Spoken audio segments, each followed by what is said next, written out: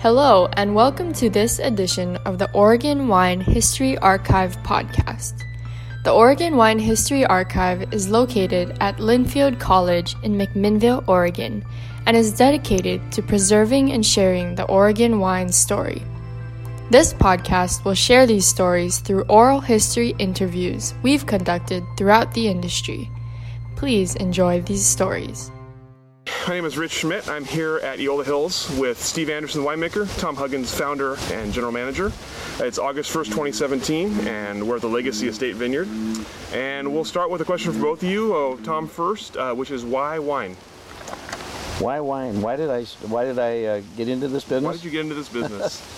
Well, it's kind of a long story. I used to be an insurance agent 30 some odd years ago, and my specialty in insurance was insuring farms, and I kind of gravitated towards insuring vineyards and wineries. So I insured most of the vineyards and wineries in the state at the time. There was only 30 some, and the one thing I noticed that everybody that was in the business, they all seemed to have such a passion for it, and just a love for what they did. It was almost like more of a way of life than it was a job. And I told a couple of the clients I had, a couple of the clients that put in a lot of the vineyards and wineries around here, I said, you know, if you find some land that you think would grow good grapes, I think I'd be interested myself. And they said, Tom, we're going out to look at a place this afternoon. Why don't you come along with us? And that's that vineyard you passed coming in here. That's Oak Grove Vineyard. So that was, 32 years ago or something. Yeah. And so eventually I weaned myself out of the insurance business. I probably stayed in the business for 10 years after I started the vineyard. The winery didn't come along until about 5 years later, but that's how I started. Did you, ask you just a second, I'll ask you the same question, but when you talk about the passion, did you feel the passion before you bought? Like, was it once you bought? Oh yeah, I mean, when I was an insurance agent, I had a landscaping license, and so I was doing a lot of outdoor work. I loved landscaping, and I looked at the vineyard, and especially Legacy here, is just a giant landscaping project, so it's just been a way for me to get out in the dirt, and that's what I really loved. I originally wasn't planning on starting a winery, just growing grapes and selling grapes, but we had trouble selling our grapes, after they matured, and we had tons and tons of grapes. It was hard to sell them, and then we thought, well, how difficult could it be to make wine? And wine we can keep. Grape, when they're ready, you got to pick them. Sure. And so there's a limited lifespan of grapes, but not really of wine. So that's why we started the winery about 4 years after we started the vineyard. What about you? How did you get into the wine industry? Serendipity.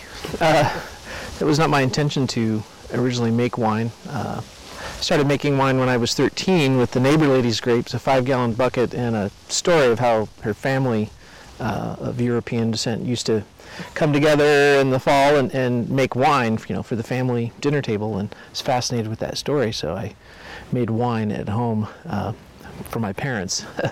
Really had no intention of making wine to drink myself. It was just a fascination with the project. So graduated high school and totally forgot about winemaking, and have a degree in horticulture from Oregon State.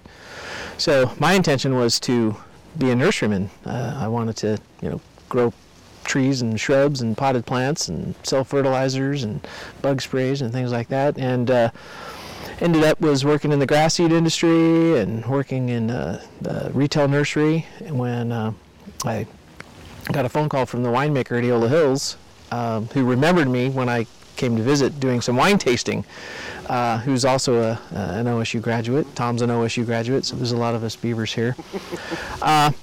Said, hey, our vineyard manager is leaving, and I remember that you were studying horticulture. Would you care to interview for a vineyard manager position?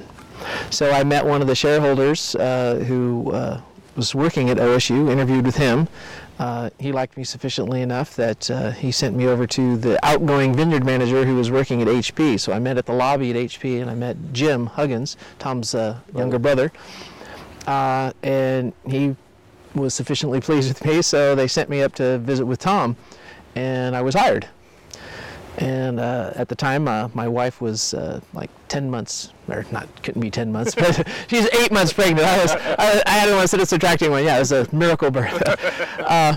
So I said, well, I really need like 2 weeks to get my affairs in order. My wife is, going to have a baby very soon. I need to move the mother-in-law in the house. And so there was this 2-week pause between getting hired and when I was starting. And this was in October, so it was harvest. So Jim was going to train me through harvest, and then he was going to move on back to HP as a full-time permanent job and give up the weekend vineyard management.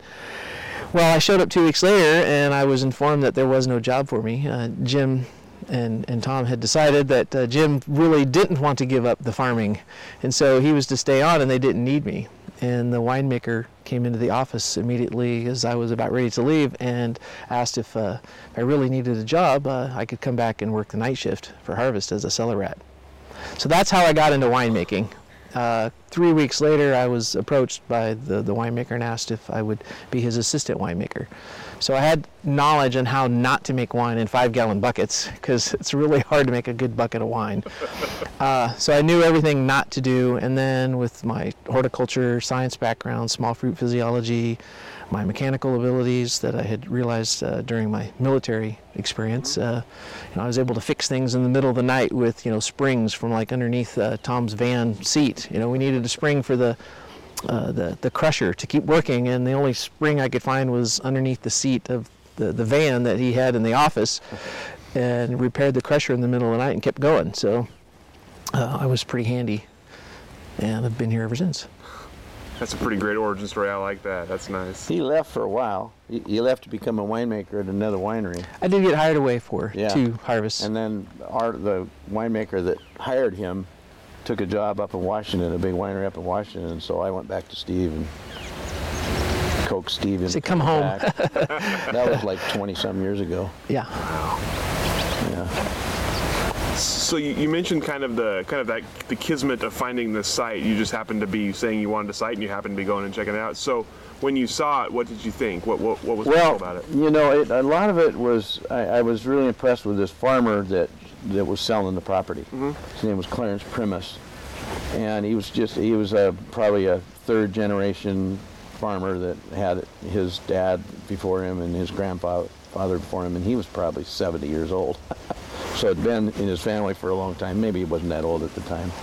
But I really liked him, and he seemed like a real straight shooter, and he liked his land, but he was consolidating because he was getting older, and none of his kids wanted to follow him in the farm. And so one of the things that stuck out, he said, what you'll discover with this land, he said, we're in a shadow of the highest point of the Coast Range. We're in kind of a shadow in this area. This whole area is kind of in a shadow of a high ridge in the Coast Range, and it kind of shunts weather to either side.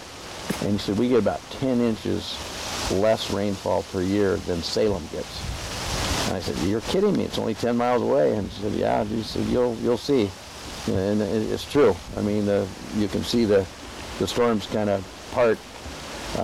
We get rain here, but not like 10 miles to the north or 10 miles to the south of us.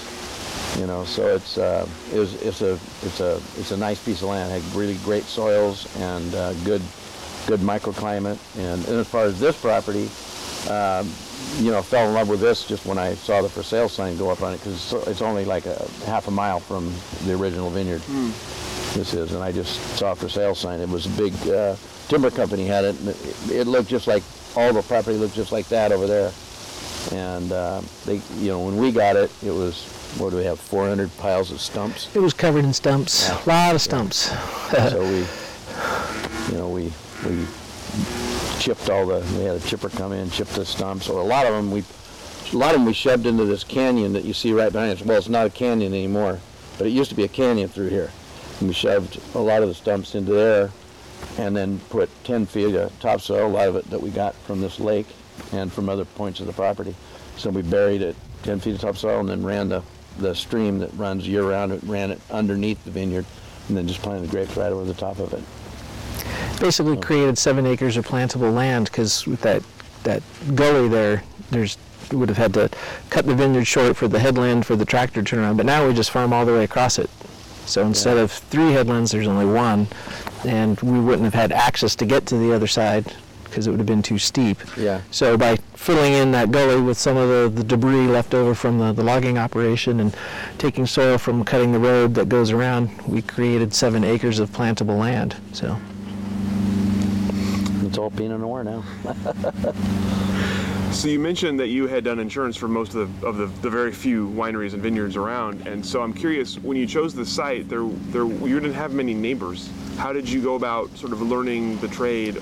Well, the guys that I bought, the guys that took me out to show me the vineyard, their name is Ron Seeley and Vic Winquist, and they were a vineyard development company, and they were my clients. They were guys that I insured, and so I got to know them real well. In fact, that's why I insured a lot of these properties, is because they would develop the property and they'd refer the people to me for insurance.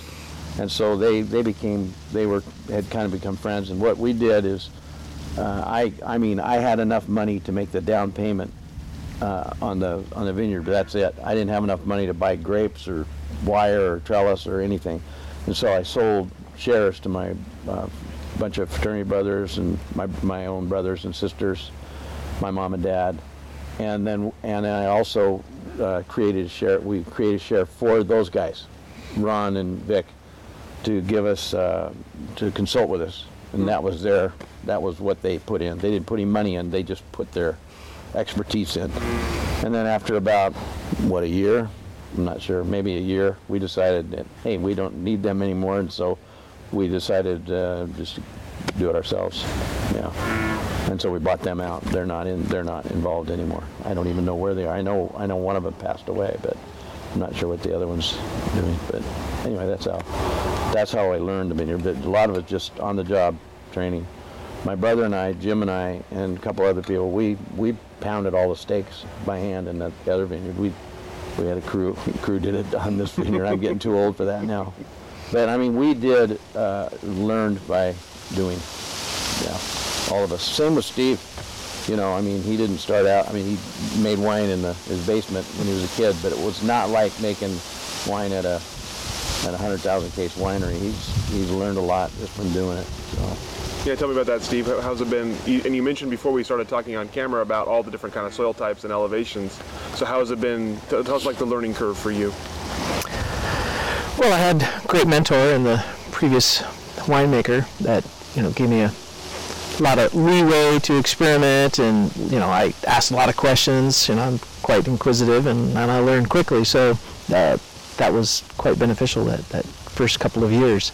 And as I said, I learned how not to make wine, you have to punch down and mix up the red grapes to get the color out of it. Well, the recipe was just put grapes in a bucket and cover it with a plastic bag and wait 6 weeks. So pretty hands-off. That did not make the best wine. And then, controlling spoilage organisms, that wasn't in the recipe. So it's much easier to make a 6,000 gallon, stainless steel refrigerated tank with yeast and sulfites and, filters and things like that to make wine. So, as Tom said, it was a lot of on-the-job training, and again, because I like to learn, and I'm always reading catalogs, and I'm reading, abstracts and things like that. Remember my soil science from my undergrad. So, knowing the soil types and how they affect, and then early on in the years, in the late 90s, or when I started in 1993, so I guess it was the early through the 90s, there used to be a winemaker group. We used to meet once a month. Back when there was only 77 wineries, you could gather 30 or 40 winemakers somewhere in the Willamette Valley, and we would meet, and we'd say, well, this month we're going to do Pinot Gris. So everyone would bring a bottle of Pinot Gris. It could be any vintage. It could be an experiment. It could be finished, and we'd brown bag it, and we'd all sit around and taste them, and then the fun part came. So, does anybody claim this wine? And a couple people would raise their hands, and it was none of them. Or maybe one person, oh, that's mine. It's an experiment. And then we would talk about it. Well, when did you pick it? What was the Brix, the pH, the TA? What was special about it? any problems they had, or sometimes people would have a real problem wine and they brought it to get everyone's experience, combined experience, what did I do wrong? I always remember there was always the same winemaker every month. Didn't matter what the wine was, it always had hydrogen sulfide. And he always used Priest de Moose yeast on everything. He loved Priest de Moose yeast, which is known. It's in the literature. Priest de Moose has a high propensity for producing hydrogen sulfide. He loved Priest de Moose. And we, for like years, change your yeast. Eventually he did. And then he stopped asking that question. What did I do wrong? Well, so anyway, so that was real helpful early in the year. Now that there's 700 wineries and 500 winemakers, gathering a group of 40 of them is much more difficult. It used to be more close-knit than it is now. Everybody's kind of on their own now, it seems like. Yeah, I'll talk about that a little bit. I'll come back to that a little bit later because I have some questions about that. But I'm curious. What you mentioned some of it. What were some of the other challenges in the beginning? What were the unforeseen obstacles to getting a vineyard and then a winery off the ground? I think a lot of it was in the early years was just the lack of what I want to say. Oregon was not known. I mean, it was just people were starting to grow grapes here and make wine here, but we weren't known. I mean, we went to California to try to sell our wines, and there were people down there saying, "Are you kidding me?" And still say that. Yeah, they still say that. No, it's not quite as bad as it used to be, but Oregon is established itself now, and it took a long time before that happened. They had to win some major competitions against world-renowned wineries, and some of the pioneers did that, and then the people started taking Oregon more seriously, and so most of the wine now in Oregon is exported. We're still, our winery, our model is we sell most of our wine here in Oregon, and but most Oregon wine, I mean, if you look at all the wine that's produced in Oregon, most of it is exported. Out of state, yeah. And what about for you? What about the job or what about the industry surprised you in terms of obstacle? For me, there hasn't been many obstacles from pretty much the inception of Eola Hills. We've been in a growth phase until this year. We've kind of plateaued with this expansive planting that we're sitting in, and plus some of our other holdings. We're able to produce more wine than we've been able to sell historically. And while our sales have gone up, I mean, it's really easy to produce an extra 200 tons of Pinot Noir, but then to go from 200 to 400 tons production and then sell it in the very next year, and that's been our model. We've been able to turn that wine. So this year we're actually taking a little reduction. We're selling fruit, which is a new problem, so that's a challenge. We've been able to pick our fruit, bring it to the winery, turn it over, process those bins, get them back on the truck, they go right to the vineyard. So now to sell fruit, I have to load those bins, haul them to another winery. If they're not able to turn the bins in a short order, then I have to leave the bins overnight, which leaves me short, which is going to be logistics. So that's a new logistic turn for me that we're going to have to figure out if we're going to sell fruit in the future, because we've kept our inventory of picking bins tight. I mean, there's no reason to have 500 bins when you only need 100. But if you're going to sell fruit, you need those bins to leave them somewhere else until the fruit can be processed. So we're working that out. Sure. That's a new hurdle. And our vineyard manager, Jim, is retiring. So I'm taking on some of his responsibilities, his replacement vineyard manager. This time. Really retiring. Really retiring. Yeah, 23 years later, 24 years later, yeah, he's actually retiring. So, yeah. So what will that add to your, what responsibilities does that add to you?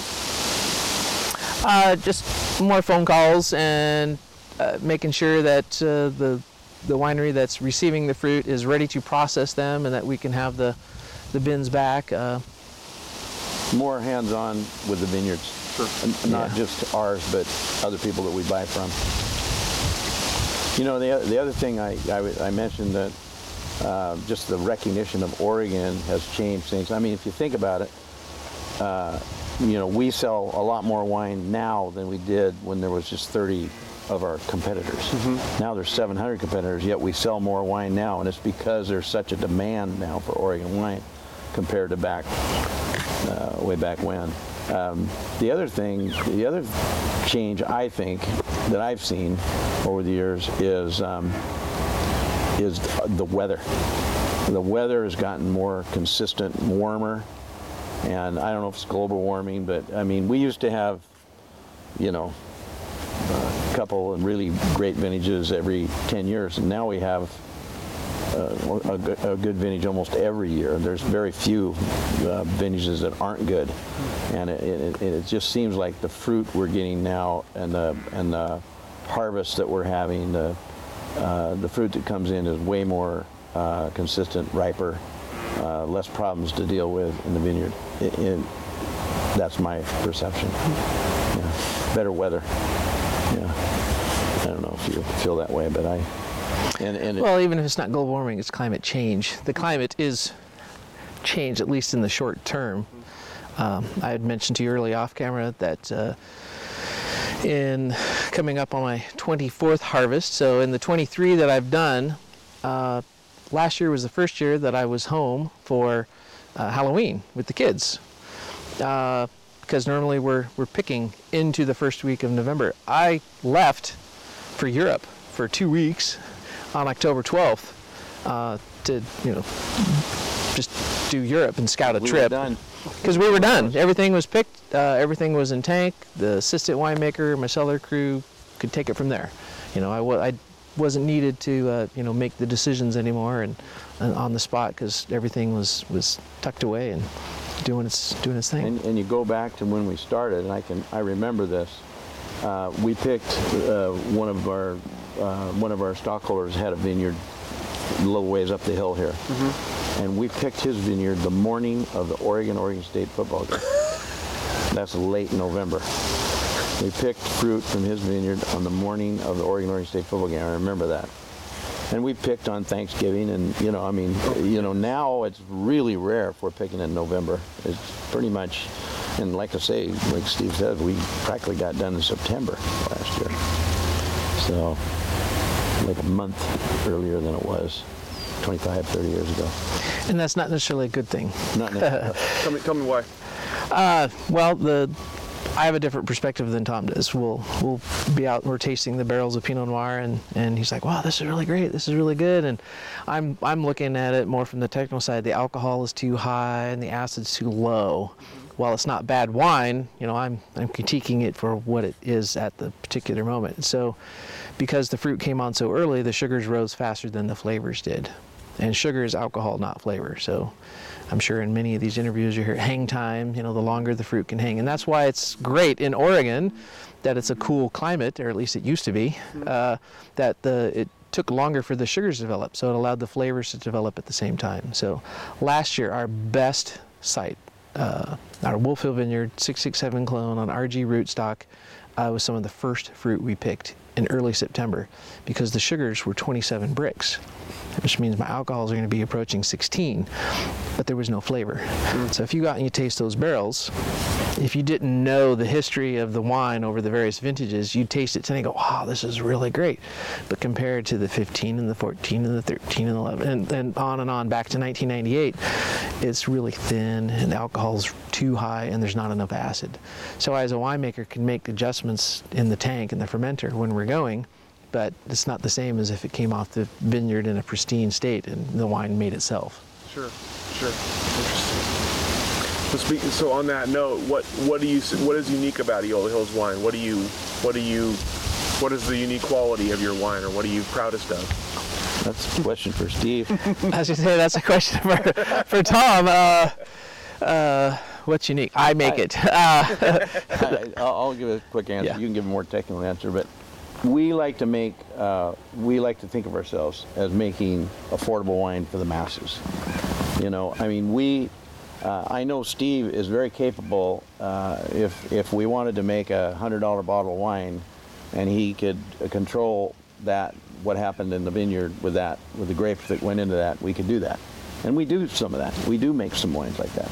But for the most part, we're trying to make wines that are affordable for people to drink every day. In fact, that's our tagline on our bottle, Everyday Extraordinary. We're making wines that are very good quality and affordable that you can drink every day. And to do that, you have to start that process in the vineyard. Where our first vineyard, Oak Grove, deeper soils, wants to produce more tonnage than, say, this vineyard.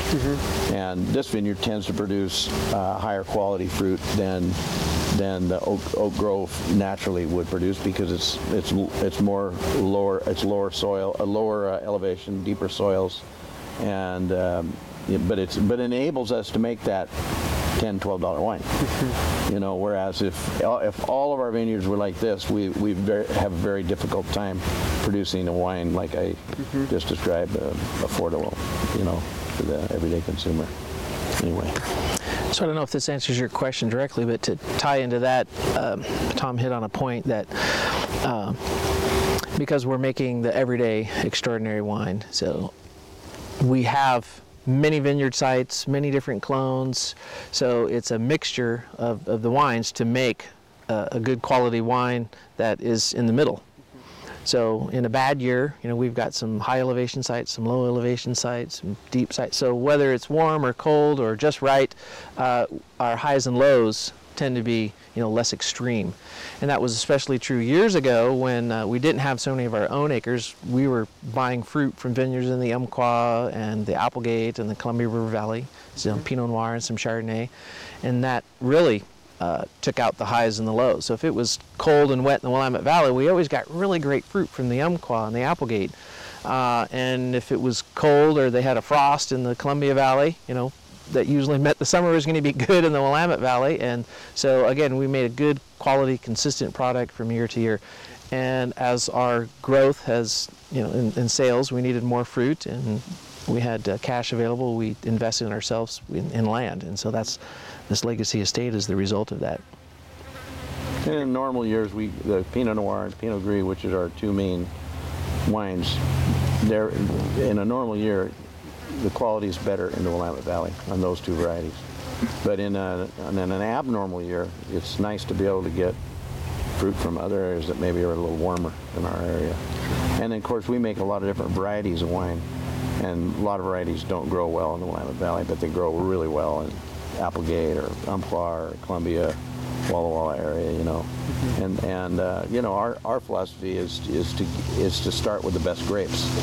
A lot of wineries tout themselves as estate. You hear that word all the time, estate. Well, I mean, we could make wine from our estate here, but all the grapes are from here. And you're pretty reliant on the weather being good, the soils being right. I mean, everything has to be right. And sometimes it is, but sometimes it's not. And it's not always best for every variety. Maybe good for Pinot Noir, but maybe a good Pinot Noir year is a bad Chardonnay year at this spot. But whereas we get fruit, we like Chardonnay from other areas, so we buy Chardonnay from other places. And it's a lot of it is a matter of where you get the fruit. Steve's a great winemaker. He can make good wine as long as he's got good fruit. He can make really great wine.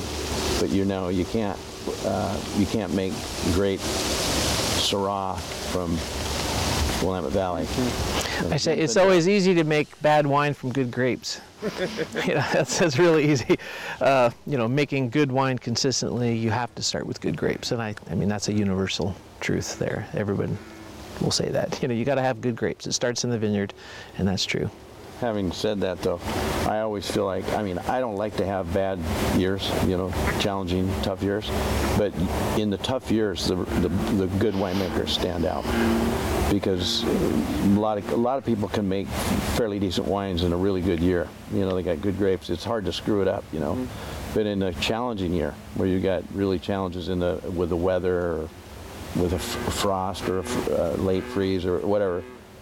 The good winemakers really kind of rise to the top. And so a lot of times I feel like our wines stand out more in the bad years, because we make pretty good wines in the bad years, and a lot of them don't.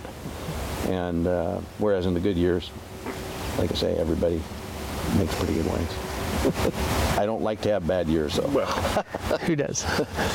well, so that's an interesting philosophy of kind of covering all your bases by getting your fruit from a variety of places. And like you said, how did you come about that? How long did it take you to get to that realization of many sources for good fruit? I don't know. You know, so many people. It's I don't know. Maybe I'm kind of stubborn. So many people talk about estate, and it's like it really bugs me because you can't always make the best wines from your own fruit. You can make better wines by getting good fruit from this area, good fruit from this area. You know, it's the same way with barrels, where Steve experiments with different yeasts in different barrels. If we used grape from all one place, we had all the same kind of barrels, all the same kind of yeast, you know, your wines would probably not be as complex and as they would be more boring than if you have a lot of different variety.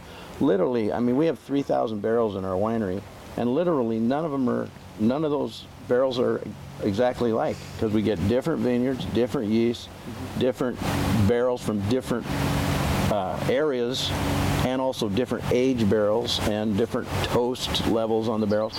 And I just like the variety you get, and it's the same in the vineyard. You know, you get grapes from different places, and you're going to have more variety and you're going to have more choices than if you're just reliant on one source. So I kind of bridge both worlds here. As the founder, general manager, in charge of, you know, has to market all this wine and sell it. I mean, that's a good viewpoint to have. But again, you know, I have some pride in my product. And he said, you know, yeah, I could make the $200 bottles of Pinot Noir from select, you know, individual sites and things like that. But the world over talks about terroir, you know, it's the place. So, I mean, looking at the vineyard behind you, I know that the fruit from that particular block is different than that block, and that one over there. They each have their own unique character. And so that's where the estate comes in. You know, if you have an estate and you've put in the effort, you know, I only want this kind of soil type at this, you know, elevation, et cetera, you know, you're really trying to define the sense of place, the terroir, and use that as a marketing tool. And, you know, we do that with some of our fruit. We make special barrel select reserves and vineyard reserves as well. But the majority of it is, you know, the blend, the cuvee from all the various sites to make an everyday wine that, you know, because my philosophy is similar to what Tom had said earlier. You know, I would rather make wine that people are going to be able to drink every day and enjoy, rather than wish they could, you know, have a bottle of wine and drink, you know, $300 bottle or a $15 bottle. So I bridge both of the worlds there. I'm trying to make the $100 bottle, but realize that I have to make a $15 bottle. So that affects my yeast choices, the barrel choices, how long we age things in barrels, you know, how many times we rack the wine, all those daily, weekly, monthly, annual, you know, and even 4 or 5 years in the future when we're planting vines, you know, what am I going to do with that fruit in 5 years once it, you know, becomes harvested? I have to plan. Do I have space in the winery? Do I need another tank? Do I need a bigger bottling line? You know, more warehouse space. All of that are things that I'm thinking about, you know, even as he's talking, I'm already thinking, okay, you know, all right, tomorrow we're filtering that. I ordered more glass. I mean, so for me, winemaking is a lot about logistics, risk management, continuing education. I mean, it's just a never-ending job. You know, I go to sleep at night thinking about tomorrow and next week, and oh, I forgot to do that yesterday, kind of thing. And I go to sleep at night figuring out how to sell it all. Yeah. Let's talk about that for a second. What is your sales or business philosophy when it comes to selling wine? Again, I mean, we're focused on Northwest. We're focused on particularly Oregon. We're one of the largest. If you just look at sales in Oregon, we're one of the largest, maybe second largest or something in Pinot Noir. But you know, it's very expensive to market your wines out of state, especially when you're the size we are and you're trying to sell, you know, your $10 to $15 range. You know, if we were producing 5,000 cases instead of 75,000 or 80,000 cases, and we were selling wines for $50 a bottle instead of $15 a bottle, yeah, you can afford to go out and sell them anywhere. But you know, again, we're margins on our wine are a lot smaller than most wineries, and so we're looking at we think of every different possible way you can sell the wine. I mean, as I said, we've been in growth for 30 years, yeah. And so now we're taking a breath, we're pausing, we're reevaluating. Do we want to continue to produce 100,000 cases of wine, or do we want to scale it back to 50 or 70, sell all the wine, tick up our price, raise our margin? I mean, this is just universal business questions. It doesn't matter if it's toilet paper. To use a Costco thing, toilet paper and wine, it's a commodity. So we can make 50,000 run out, so we raise our price to smooth things out, or we make more wine and keep a lot of our it, price. I think, isn't even necessarily raising the price. It's maybe selling, having a different demographic of how you're selling your wine. Like when you sell your wine through a 3-tier distribution system, by the time you pay, the distributor takes his cut and the retailer takes his cut, and the marketing cost of selling it through that system, you're not making very much money.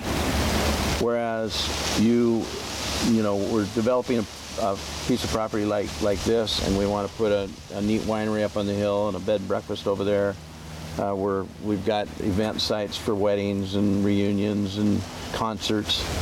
It's more direct to consumer. More direct to consumer type sales, and so we're really not selling our wines for any more money. We're just not. We're cutting out all the, the 3 tiers. We don't really want to do that either, because that's what makes our name. But we don't want to rely on that. Sure. We'd rather. We'd rather sell as much as we can direct through our retail operation. Steve's sister-in-law came up with the idea of this eclipse that we're having here in 3 weeks. We made a special label for the eclipse, and I think we shipped out 2,000 cases of it yesterday. And it's the same wine as our Pinot Noir, but it's got the eclipse on it, and boom, 2,000 cases. So a lot of it is marketing, so anyway. Well, while we're on the topic of philosophies, and we've talked a little bit about this already, but I'm curious about your sort of winemaking philosophy and how you've developed it over the years. Yeah, that caught me off guard. I was thinking about something else. Always catch the winemaker. Winemaking philosophy. Well, I mentioned, I want to make wine that people can enjoy every day. So one, it's got to be, it's got to be fruity. It's got to be clean. It can't have any, overt flaws to it. And again, that all starts in the vineyard. And up until recently, I've had Jim, Tom's brother, as our vineyard manager, who is really particular. I mean, super, super critical of himself and provides me with the best fruit. So it's really been hands-off as far as my input in the vineyard. He comes and he talks to me and says, what do you think we need to be thinning, or, timing of leaf pulling, or, various sprays. But pretty much the fruit comes to me in a clean, perfect state with no leaves, no rot. Up until recently, most of our fruit's been hand-picked. And so one of our efficiencies is that we haven't had the need for a sorting table, because the fruit comes to us clean. And plus to do 1,500 tons of fruit and hand sort it all before it goes into the crusher would be a monumental task. So it would have to be an automated operation. But we've had really good clean fruit, and I expect with Antonio, his replacement, who's been with him for 15 years, it's going to be the same. But I'm taking more active role in the vineyard. I've been walking the vineyards and finding things and having conversations with Antonio, and so that's changed. So my philosophy is pretty much what I've just said before: to make a good, clean, consistent, quality fruit that people can enjoy, not wish they can enjoy. Yeah, we want our consumer to be the person that goes to the supermarket or comes to the winery and buys a bottle of wine to go home and have with just a regular, normal dinner, instead of the person that comes there and says, "It's our anniversary. Let's get a bottle of Eola Hills," or "It's our birthday." So it's got to be every day. One of the things that really pleases me is when I hear a comment from someone. It's like, well, I tried XYZ brand or ABC brand, and you know what? You just can't beat Eola Hills. And they come back and they they had to learn their lesson. Not to say that there's not a bunch of other great wine out there. I know there is. I enjoy wine made by others as well, but I like it when people say, you know what, I tried someone else, but I came back to you. So there are a lot of wineries that are small, and when you're small, you can sell wine for just about whatever you want to sell it for. As you get bigger, you got the other factors. Feed the machine. And was that a conscious choice? You said, talking about 30 years of growth. Did you set out to grow big? No, not necessarily. We want to be. We're more interested in being good than being big. I don't care if I don't think we're ever going to be the biggest Oregon winery. We're big in Oregon because we focus on Oregon. We have a lot of loyal customers in Oregon, but there's other wineries that sell a lot more wine than we do out of state. A lot more that we are actually bigger than here. I mean, I tell people, this winery is a lot bigger than us. They are, because they think, we're big because we sell so much here. But, I don't really foresee changing that much. I mean, it's not we're going to ever turn away opportunities out of state or China or Europe or whatever. But this is our base. I mean, practically all of our stockholders are Oregonians. And this is where we want to be, always. This is our priority. With this vineyard, my vision for this vineyard is we're going to be busy here selling a lot of wine because we're going to have a lot of concerts, a lot of weddings. We're going to have a lot of functions here for people to come here, and that's my philosophy. More direct-to-consumer type stuff. That's how you get loyal customers, really. I mean, you go to the supermarket now. I mean, there's thousands and thousands of choices. How are they going to choose you? I mean, you got to have a good label, yes, but you mostly got to have other reasons for them to look for you. I mean, you got to, do a Sunday brunch or have a concert, or we do a lot of trips. I mean, we do a lot of things to create our customer base. And I think we have a real loyal customer base because of that. So they actually look for our wines because you can't find them if you aren't looking for them. The stores, there's so many wines to choose from now. So many. Not just Oregon, but Australia, or Europe, California. Just a lot of choices for people. I don't know if this applies or not, and it's 2 decades old now, but I came in the transition in the wine industry when back in '93, there still used to be what was called a brand set. You could go to the retail, go to Albertson, Fred Meyer, Safeway, and you could find Eola Hills Pinot Noir, Chardonnay, Pinot Gris, and they were all together as a brand. And so, Eola Hills with 5 or 7 varieties of wine, you had a whole section of a shelf. You could find it. And it was easy to find. Oh, I'm looking for the Eola Hills. Oh, I love their Pinot. Why don't I try their Chardonnay? So that worked out great. And then I don't know what happened. Somebody had the bright idea. Well, let's put all the Pinot Noirs together. Let's put all the Chardonnays together. I know the answer to it. There's a big winery in California who helps control the market and distribution. Had the great idea. And so our one Chardonnay got buried in the sea of the 52 other Chardonnays from the big winery in California that has all these other brands. And you think about it, the big wineries were losing market share because of all these different brands coming in, and this was their way of fighting that trend of losing market share. And that stuck, and that's the way it continues to be. So now you go and you go to the wall of Chardonnay and the wall of Pinot Noir. I did a tasting at Redmond, Fred Meyer last year. I don't remember how, but they had 450 Chardonnays. 450 faces of Chardonnay. Yeah. I mean, if you're a consumer, you go in there. I mean, the wall. How do you? The Great Wall of Chardonnay. That's just Chardonnay. Right. And they had more Pinots and more Cabs. They had 450 Chardonnays. Anyway, tough. It's tough to compete in that. So you got to do things again to create your customer. So the growing of the grapes, it's easy. The making of the wine, it's easy. Relatively, the selling of the wine has become increasingly difficult. Yeah, that's the hard part. That's her job right there. So, what accomplishment are you proudest of here at Eola Hills? What is it you look back on and say, I'm really proud of this? I'm proud of this guy. I was just thinking that. I hope he mentions me, because there's many things. I mean, Yeah. just starting, planting grapes in 1982 when there was practically no acreage. I mean, people look at us as one of the old guys now, and I never look at myself that way. But when I go out to tastings now, and I don't recognize anybody there, I see maybe a Doyle Hinman or somebody that's been around as long as I have, and I think, wow, look at there's so many new people. I mean, every time I go to a tasting in Oregon, even in Oregon, there's wineries from Oregon that I had never heard of. So it's who is that? It's just Where is that made? Yeah, who are they? Where'd they come from?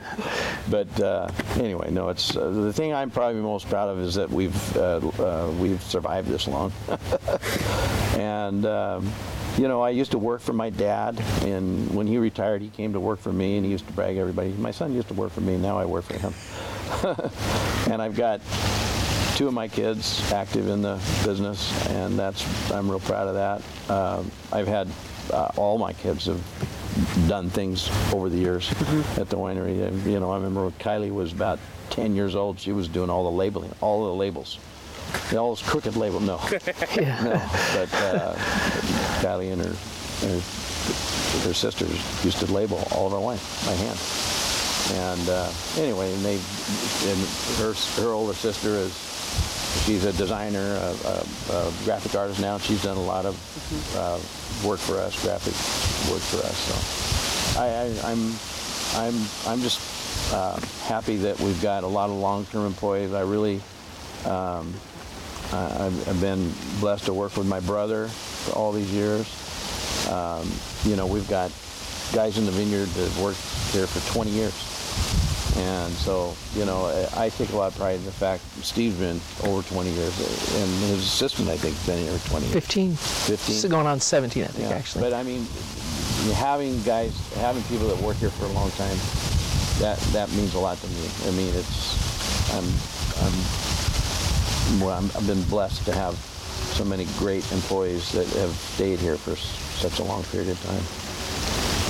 And I'd like to rephrase the question, and rather than what am I most proud of, more of some of the highlights, I guess. So June of last year, we bottled a project that I started 20 years ago when I was the assistant winemaker. In 1996, I had recently discovered port. So I went to the winemaker and I said, can I make some port? I would like to make some port. And he didn't like to tell me no, kind of thing. But he thought about it. He says, "Oh yeah, well let's consider it." And so that year in October of '96, we had gotten some Cabernet Sauvignon and took 1 ton. So at the time we had a bunch of 1.5 ton fermenters. So we took 2 bins of fruit, crushed it, and let me make some port. We didn't let Tom know that we were doing that. Didn't even tell me. So the idea was that I wanted to eventually build an inventory and blend a tawny port together, like a 10 or 20-year tawny port. So we were going to do this every year and build an inventory. Well, I had, in 1998, had left, got hired to be the head winemaker at a winery in Southern Oregon. And so those barrels, when I came back in January of 2000, were still there. And one of the first things I did was to go taste all the wines and barrels and tank and find out where they were after harvest, and to make sure everything was okay. And I'd come across these barrels that had a port that had been in there for 4 years, and I said, wow, this is really good. So I was excited, and I went upstairs and I handed some to Tom, and he always goes, what is it? And I never tell him because I don't want to bias. I said, just smell it, taste it, and tell me what you think. Oh, well, this was really great. And I go, well, this is Cabernet Sauvignon port from 1996. And he goes, this is like 4 years old. And the wheels were turning, and so if I'm in his head and speaking, he's like, we're not making any money on this. We're not selling this. It's just sitting in inventory doing nothing. We need to be selling it. And I was like, it still has 16 more years to go, I'm thinking inside my head. So the compromise was to take half of the volume. I had 4 barrels. So we took 2 barrels, we bottled it as a late bottle vintage port, and put it in a half-size bottle, and we're selling it for $30 a bottle in the tasting room, and it sold out in about 7 months. Oh, we're out of wine. We need more wine. I go, well, it hasn't been 4 years for the next vintage, the 97, which was also still hiding out in the wine. So that started our port in 2000, bottling up late bottle vintage port. And so we went from 4 barrels to now I'm making 16 barrels of port each year. And we're still bottling half or 3/4 of it. And in 1996, we started that project. June of last year, I bottled the last barrel of 96 as a Colheita. So that 1 barrel of port had been sitting there for 19 years and 8 months. So it's a 20-year tawny port, but a single barrel, so it's in Portuguese tradition a Colheita. So that's a highlight. And I've always wanted to make sparkling wine. I wanted to make sparkling wine back as an assistant winemaker too. Well, we took a wine trip. We do European trips, travel with Eola Hills, and we take people to Europe. And one of our trips, as a pre-trip, we took a group to Epernay in Champagne area, and Tom's wife Debbie's like, "Oh, I really love Champagne. This is so great." And she asked, Tom, "You think Steve can make this?" And I heard her say that, and I was just waiting for it. And Tom looks at me and says, "Think you can make this?" And I go, "Yes, please, please, please, please. I've only been asking to do this for a long time." So he says, "Yeah, go ahead." So as soon as we got back, I'm talking to Jim, say I'd like some Chardonnay from this block of the vineyard and this block of the vineyard. Don't thin it, don't do this. We're going to pick it at this bricks. And so we have made some sparkling wine, some Pinot Noir Rosé and Chardonnay. So that's really good. Last year, so it's 2016. It's in Entourage at the moment, so we have the backup following that. And I think Kylie, our sales manager, has been shopping it around, and we've got a retailer who's interested in it, and they think they can move like 500 cases of it a year. So we're going to put it into distribution here hopefully this year. That's really cool. Great port story. I haven't heard one quite like that before. That's a pretty awesome story. When he started, a little add on to that is when he bottled some in 97 or 2000 from the 1996 from the 96 vintage, but it was 96 port. Left most of it or half of it in the barrel, but half of it bottled. Somebody came to the winery. It was Jack. Came to the winery earlier this year, and he had a bottle of the 96 port. The original LBV. In 2000. And then we had the 96 Colheita that was in barrel for 20 years. So we had the two to try side by side. It was pretty interesting. They were both really good. But it was really, really interesting to see how wine aged in the barrel versus under glass. Sure. Yeah. So we talked about this a little bit earlier, and you've already given some answer to this, but I'm curious, in addition to just pure size, what are some of the other changes in the industry you've seen? I mean, you've seen pretty much the whole industry grow up in your time here, and you've seen a big chunk of it too, Steve. So what are the biggest changes, in addition to just purely growth, that you've noticed in the industry?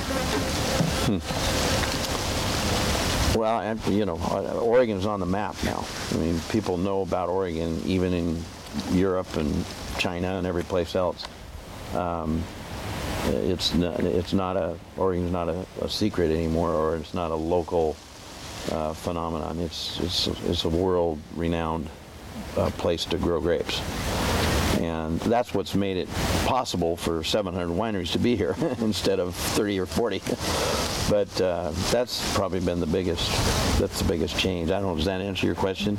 Yeah, that's been the biggest thing. I think it's only going to get more, Well, it already has. Tourism, I mean, we have tourists are coming here. A lot of the reason I think the eclipse is a big deal, but a lot of them it's wine related. I mean, a lot of vineyards and wineries are having big eclipse events, and that's going to massively. I mean, we're supposed to have 1 million plus people arrive in Oregon.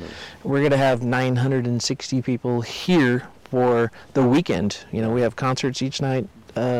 So that's 960 people. We have a contingent from California, from a big corporation down there, have hired several buses, and they have a spot designated for themselves. So we have a contingent that's coming over from China, a group of 50 people, and they're all going to drink wine. They're going to remember Eola Hills. They're going to remember Willamette Valley, Oregon, and they're going to take that home and hopefully, ask for Oregon Pinot Noir, and hopefully Eola Hills Pinot Noir as well.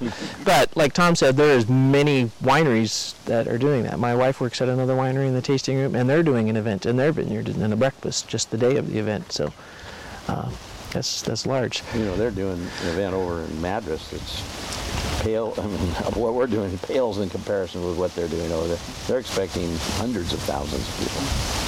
Well, it's a 500-acre ranch, and it's just going to be a big party for the Eclipse. Amazing. So changes. Featuring our Eclipse wine. Oh, nice. Yeah.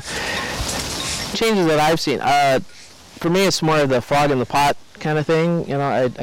I agree with Tom that Oregon has become even more recognized the world over, and people are coming here from around the world to make wine. I mean, there's new investors from France that are buying vineyard properties, investing in wineries, buying wineries. Kendall Jackson, even Gallo is now up here planting grapes, 1,000-acre parcels of grapes. And while some people are afraid of that, I look at it as an opportunity for us to help ride on their marketing dollars. So if Kendall Jackson is going to make, 1 million cases of Oregon Pinot Noir, they're going to have to sell it somewhere. And they're going to promote Oregon Willamette Valley Pinot Noir, and that's just going to help us sell more wine. They're running into more and more problems, I think, too. In California, the drought situation down there has been tough, and I think they see the land prices up here being way more affordable than what they can do down there, and our weather is more predictable. And I think that's another reason why they're moving north. Well, you started to say this earlier, but I'm curious, in addition to what you've seen change, what do you see in the future? What does the next 10, 20 years of Oregon wine look like? I'll be retired by then, so I don't know. Well, I just went, Scott Burns, geologist, PhD, or Portland State University. Night. Yeah, I just went to his little seminar last night, and people were asking some questions. So then I asked a leading question, and the question was, what do you see in Oregon in the next 5 to 10 years? And so I asked the question about north-facing slopes. So in the Willamette Valley, we tend to plant on south, either east or west-facing slopes, depending on if you want the morning sun or afternoon sun, but they all face south to get the more sun. Well, if you believe in climate change and it's getting warmer and drier, I know in the Umpqua Valley, Pinot Noir is planted on more north-facing slopes. In some cases, there's a lot of benchland down there too, but if you want to plant a cool climate grape, and you're planting on a south-facing slope in a warm climate like the Umpqua, it doesn't produce the best fruit. So you can produce on a north-facing slope. When I see just our surrounding property, there's a lot of north-facing slopes here coming off the Eola Hills that could easily be turned into vineyards if the climate continues to change and get warmer. So we could easily, triple the grape production in the next 10 to 15 years here in the Eola Hills. Plants on north slope now because it's the traditional south slope, but yeah, there's a lot of great. Our best wine consistently is planted on north slope, and it's because it ripens a little behind. It's the soil, the rootstock, and the clone too. Yeah, and the crop load really has a. Maybe it'd be better if it was on the south slope, but it is on the north slope. We don't have much north slope here. I mean, most of it is kind of south and west, but it just depends on what you're planting too. So if you look at things that ripen a month earlier than other things, then you could plant them on different slopes and have them more. They ripen more uniformly. What about the size of the industry? How big is it going to get? It doesn't show too much signs of slowing down right now. I keep thinking that it's going to, but I don't know. Steve and I just got back from France. We were over there on some business, and when you go to some of their bottling lines and you see about a couple thousand bottles a minute coming out of there. Yeah. And you think, who's going to drink all this wine? Well, we were in the Languedoc, and we visited Unbelievable. A factory. Let's just call it. It's a bottling facility, and tanker trucks roll in, from cooperatives or private wineries, and they just go to a central bottling location. There was one bottling line that had 90 filler heads. And that thing went around in less, well, like 15 seconds. It did one revolution. So 90 bottles. And out in the parking lot, I was looking at the stacks and I was counting them, and I went, okay, Tom, from here, not everything over there, but just from here out to there, that is 1 million bottles. That's our 1 year's production. That was a 2 days bottling run for this facility. Yeah. You know, it takes me 7 months to do a bottle, 1 million bottles with my 16 head filler. And you know, it hasn't, you know, the consumption and the wine, it's not here like it is in Europe. I mean, you go to, you're walking down the street in Paris or any place there, and at lunch, I mean, everybody's got a bottle of wine on their table at lunch, and that has not hit here. But if it ever did hit here, you know, we need to plant more grapes. Well, everyone's talking about China, but what's flying under the radar too is India. The wine consumption in India has increased quite tremendously.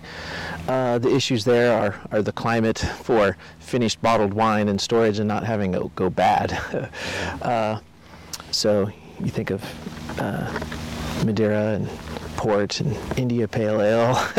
You know, there's things you got to do to the wine or the beer to make them last in India, and I don't know if those are going to happen here, and I'm kind of digressing. But you asked, you know, what's the potential for growth if those markets eventually open up? I mean, the per capita consumption in China is going up. So if you got 1 billion people, and if you go up 0.25%, I mean, that could suck up all of our production and everyone else's in Oregon. There's only so just many that, places you know, around the world that have the climates to grow good grapes. I mean, they have a lot of vineyards in a lot of places, but they're not, you know, maybe they don't produce as high quality fruit as others do. So there's a finite amount of places to really produce really premium wines, but there's more and more and more people being added to the consumer base all the time, and the people that are becoming attuned and educated to wine increasing all the time. So I think we're not going to be taking any grapes out of production anytime soon. yeah. So what about more specifically, what is the future for Eola Hills?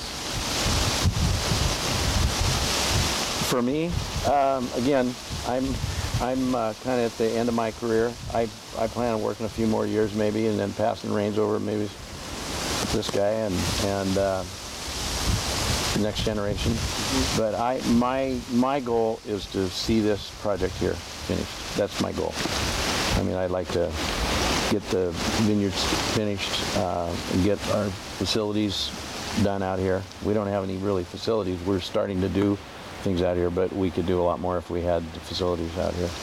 The winery, the bed and breakfast, the event facility. So that's my goal over the next few years. For me, I'd like to see us plateau at a certain level of production, and then really focus on our marketing, our price point, and figure out ways to, as we've done in the past, continue to turn over product, and then be able to get to a point where, like, you know, we're running out of wine. So then we can either produce more or, you know, play more with the pricing and our margin, and some of that ties in with the direct-to-consumer. So development of this property, making a destination where people will come to and then have a great experience with Eola Hills, Willamette Valley, Oregon, and ask for our wine. You know, and then spread that word. Oh, I visited this great place in the Willamette Valley in Oregon. It's Pinot Noir at Eola Hills, and hopefully they'll start asking for it. And so either we raise our prices or we continue to grow and make more wine. But I think we need to take that pause and, you know, critique where we are. We've been growing for 30 years, so let's tweak it, make it profitable for everyone. So the last actual question I have for each of you, and I'm interested in both of your answers to this, is what advice would you give someone today who wanted to join the wine industry? Be prepared to work a lot, and just know that weekends are usually your busiest time. A lot of times evenings. So it better be a passion and something that you like as a lifestyle. It's a lot of work, but it's a rewarding work. And there's so many people that like the thought of living on a vineyard or looking at the grapes, but if they want to make money at it, they need to be all in, Yeah, growing grapes, to go back to the first phase of it, you have to grow the grapes if that's your thing, if you're not just a winery. And I always tell people, expect to never take a vacation except, maybe in January, because you have to be here to do the pruning and then the stuffing in the canes, and then you got to spray every week or every other week all through, and then there's harvest, and then after harvest there's the cleanup. So pretty much your only month off is the month of January. You're busy 11 months of the year growing your grapes, unless you have a lot of money and you can pay for people to a lot of people, some people in the industry to farm have a lot of money. to farm for you. So that's phase one, and then to go right back into what Tom says, it's for me, winemaking, people, how is it? And I go, well, it's a hobby. I just happen to get paid to do it. And if I could learn how to get paid to go fishing, but not have to take other people with me, that would be great. No, it's a hobby, it's a way of life. And like Tom says, weekends. We were here on Sunday, emergency rush bottling or labeling some wine for an order that was to go out. Harvest, it's 7 days a week, 16 hours plus a day for 6 weeks, making it happen. So, yeah. It's a way of life. It's a way of life. You know what? We've gotten pretty good here, though, at incorporating fun things into our way of life. Steve and I host a trip every year to Europe. Last year, we take 90 people? 96 people. Some people for 3 weeks to Croatia and northern Italy. Countries.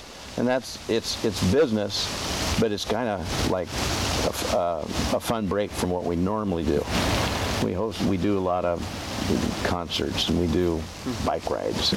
So it's like I get paid to go on a European vacation and take 50 or 90 of my friends with me. But we've learned to try to incorporate fun things into our business. So, I think that's been what's kind of kept us. Well, it shows, like you said, with the longevity of your workers here, it definitely shows that you're doing something right. So. Either that or they can't find other jobs.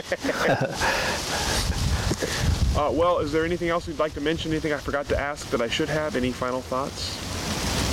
Either of you? Just need to have people drink more Eola Hills wine, that's all.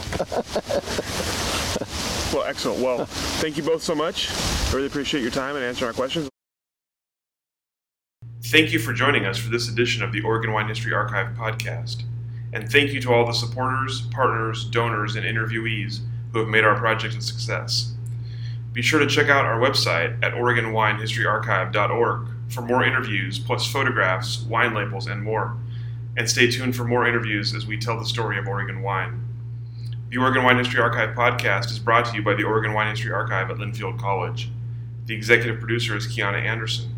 Producers are Rich Schmidt, Rachel Woody, Stephanie Hoffman, and Camille Weber. And a special thanks to all the Linfield Archive students who have contributed to these oral history interviews over the years.